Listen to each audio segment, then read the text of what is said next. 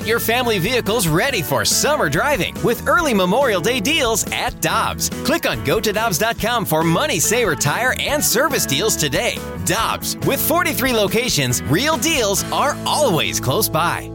Hi, I'm Dan for Dobbs Tire and Auto Centers, here to share the easiest way to buy tires. Come to Dobbs. With the best tire brands and the biggest inventory, you'll get your tires the same day at the lowest price, guaranteed. Next time you need tires, get into Dobbs.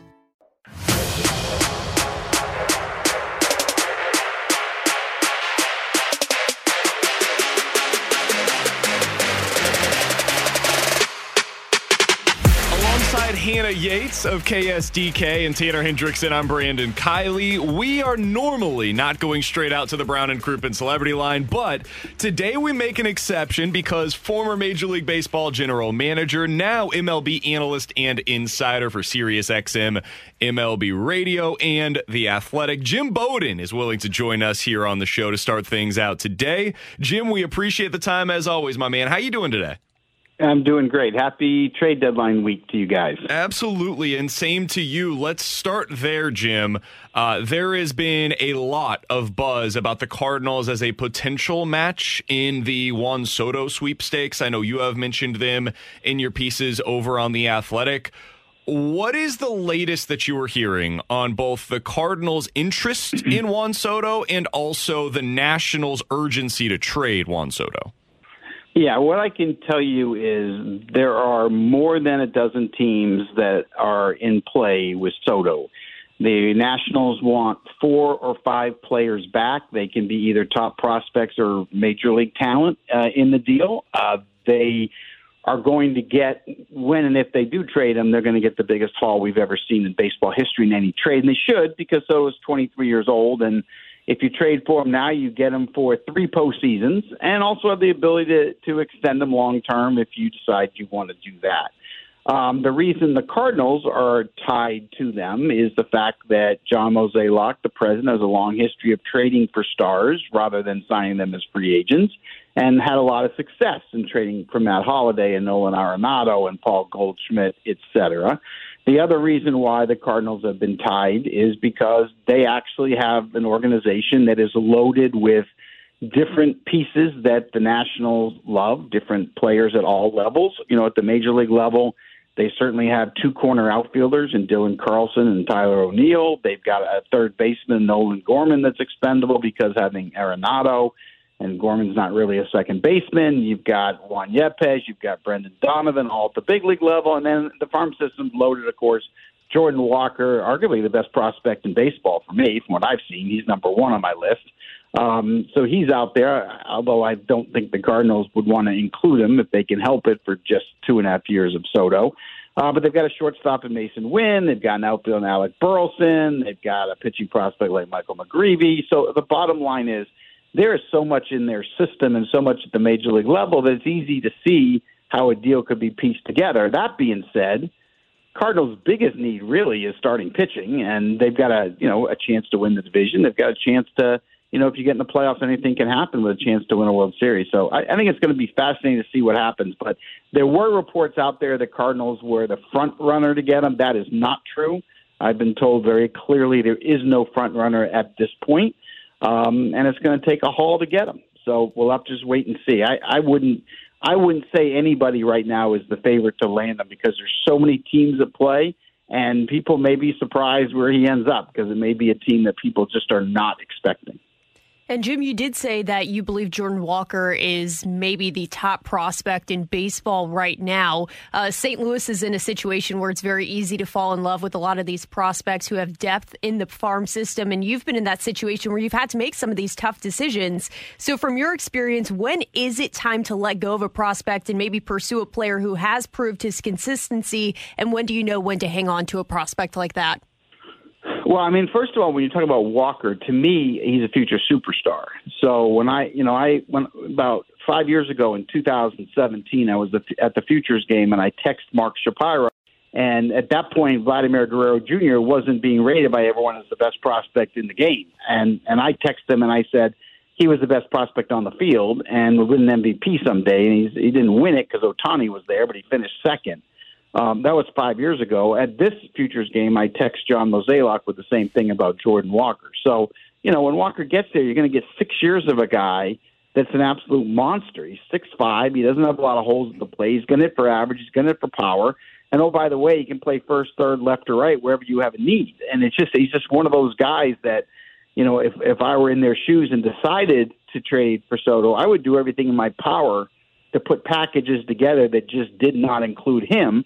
Because in an ideal world, how fun would it be to have Soto in right and Jordan Walker in left field? I mean, that's what I would want if I was John Mozeliak there. So, but besides that, when I look at Soto, he is such a generational talent that just never gets traded. I mean, last time we saw an MVP caliber player traded was probably when I traded for Ken Griffey Jr. or when the Reds traded Frank Robinson to the Baltimore Orioles. I mean, you just don't see that kind of player traded usually. But, he's 23 years old. The Nationals are being sold. Soto doesn't want to sign because he doesn't know who the new owner is going to be. So he turned down $440 million. So it sounds like he's going to get moved between now and August 2nd. So, I mean, there's really shouldn't be any prospect that stands in the way of Soto, to be honest with you. But if I'm the Cardinals, Walker would be the one guy that I would do everything in my power not to put in a deal. Do you believe that there is a deal to be made if Walker is not involved with the Cardinals? Yeah, I do. I think there's a lot there because the Nationals would have the ability with St. Louis to get guys back that would allow them to probably be even more competitive than they are now. I mean, you could get both their corner outfielders, right? There's so many pieces there. I mean, you could get Carlson, Gorman, Wynn,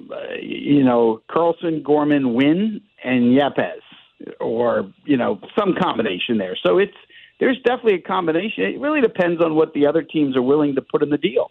If the Yankees are going to put in their offer, if they're going to put in Volpe, Dominguez, Waldichuk, and another one, are the Dodgers going to put in Cartea and Miller, Pepio, and White? I mean, so it really depends on what your competition. If you're Washington, you're going to go to each team and you're going to give them a price that is going to that you'll make the deal with. And even if you meet that, you may not get the player because it's going to depend on which package they like better.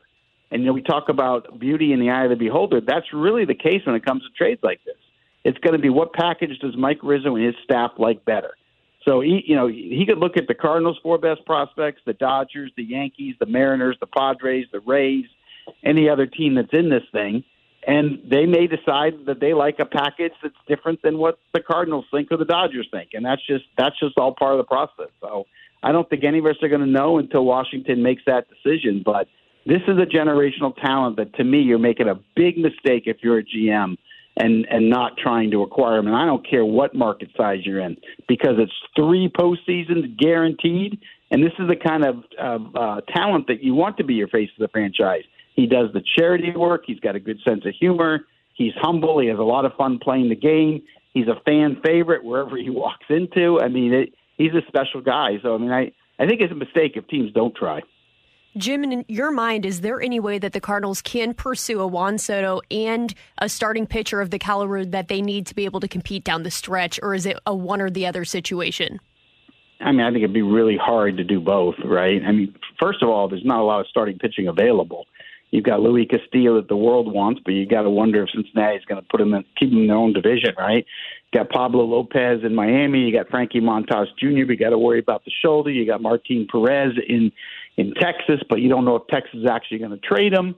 And they're trying to extend him right now, so they might extend him to take him off the market. I mean, there's just not a lot of starters that are available that are impactful. There's some back of the rotation kind of guys like Noah Syndergaard, but there's not a lot of impact there. And the Soto thing, it's going to be really hard to get Soto, even if you make an incredible offer. I mean, you can overpay and make an offer of your 5 best prospects and still not get them. So that's the difficult part. So, if you're in the front office, you're working on all the trades at the same time, hoping you can get one. It's not easy. Jim Bowden is our guest for another few minutes here on 101 ESPN. You can find his work over on MLB Network Radio. You can also read it over at The Athletic. He had a great Q&A earlier today that posted on The Athletic. He's also on Twitter at Jim Bowden GM.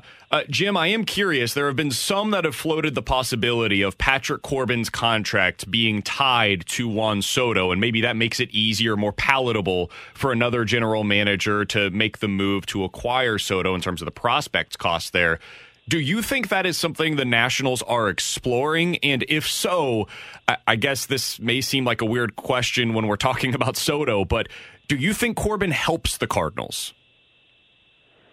Not what I've seen in the last 2 years. He's been the most hittable pitcher in baseball. That being said, is it possible that you could put him in the bullpen? Is it possible that you can get the slider back? Yeah, anything's possible. I've seen guys bounce back. I mean, the unfortunate part is we've watched him for 2 years. The one thing he does do is he posts up, right, and missed a start in 2 years. And he gives you 5 innings. I don't think he's made a start under 5 innings in 2 years. He just gets hit, and he gets hit hard. And harder than anybody else. Is there a role in the bullpen? Is there an analytic department or a technology department that can sit there and fix them? I don't know the answer to that. I wouldn't want to take a chance with the amount of money you got to pay in the next 2 years. I wouldn't want to take the contract. It's a bad contract. So not only are you taking Soto's $17 million this year, but how much are you going to get paid in arbitration the next 2 years, right? So was it going to be $25 million, something like that? Sure. So, you got to put all of that into account when you're making a deal. And if you're the Nationals and you want someone to take Corbin, the expectation on the other side is, okay, you get less prospects. So the Nationals will look at, all the packages they get. They'll look at packages they get without putting Corbin in the deal. They'll look at packages they get with putting Corbin on the deal and then figure out what's best for their bottom line.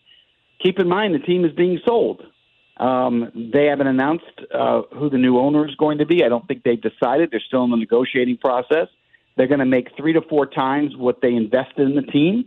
But what the sale does could affect this trade. Does the new owner coming in want to try to sign Soto? Does the new owner want them to trade Soto before they get there? And then if is taking Corbin off the books, does that increase the value of the sale by an amount, which might motivate the ownership to take less prospects to put Corbin in? I mean, all of those things have to be answered, and they won't be publicly. It'll just be privately behind the scenes.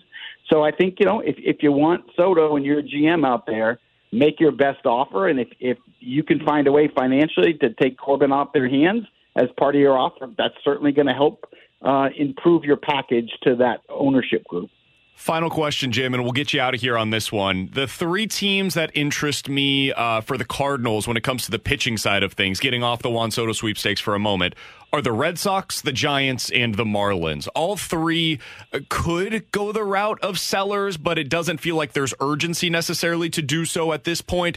With the Red Sox, you've got Nathan Eovaldi. With the Giants, you've got Rodon. And then in Miami, there's the Pablo Lopez possibility. What do you think is the likelihood that any of those 3 get traded by the deadline, and do you think they would be good fits here in St. Louis? Okay, so I have an article coming up in The Athletic. It should be posted the next hour, in which I've been in contact with all 30 front offices, and I have an update on there exactly who's buying, who's selling, what the status is, and the players that are on the trade market here.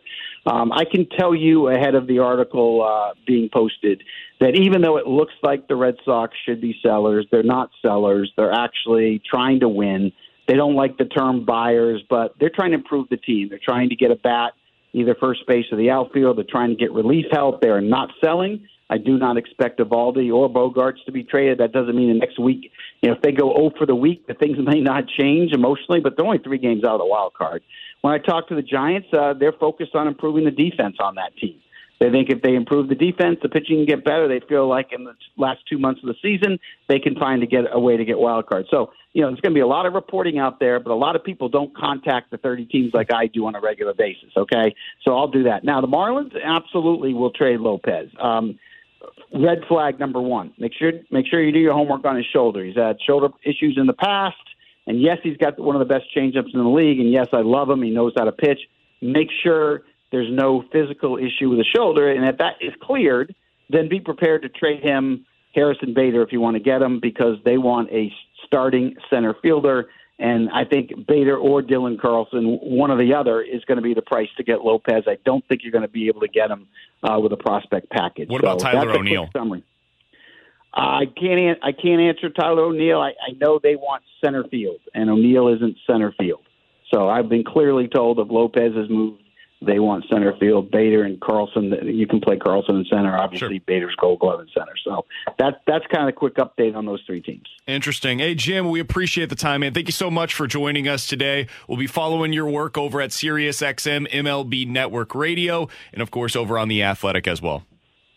Thanks so much. Have a good day. To be your best every day, you need proven quality sleep every night.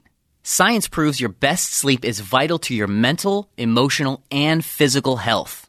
And that's where the Sleep Number bed comes in. And let me tell you, ever since I've had it, my sleep IQ score is just going higher and higher. And did you know 8 out of 10 couples say that one of them sleeps too hot or too cold? Science tells us regulating your sleep temperature leads to higher quality sleep. For many couples, temperature struggles are a real challenge. So here are some tips to help you both sleep just right.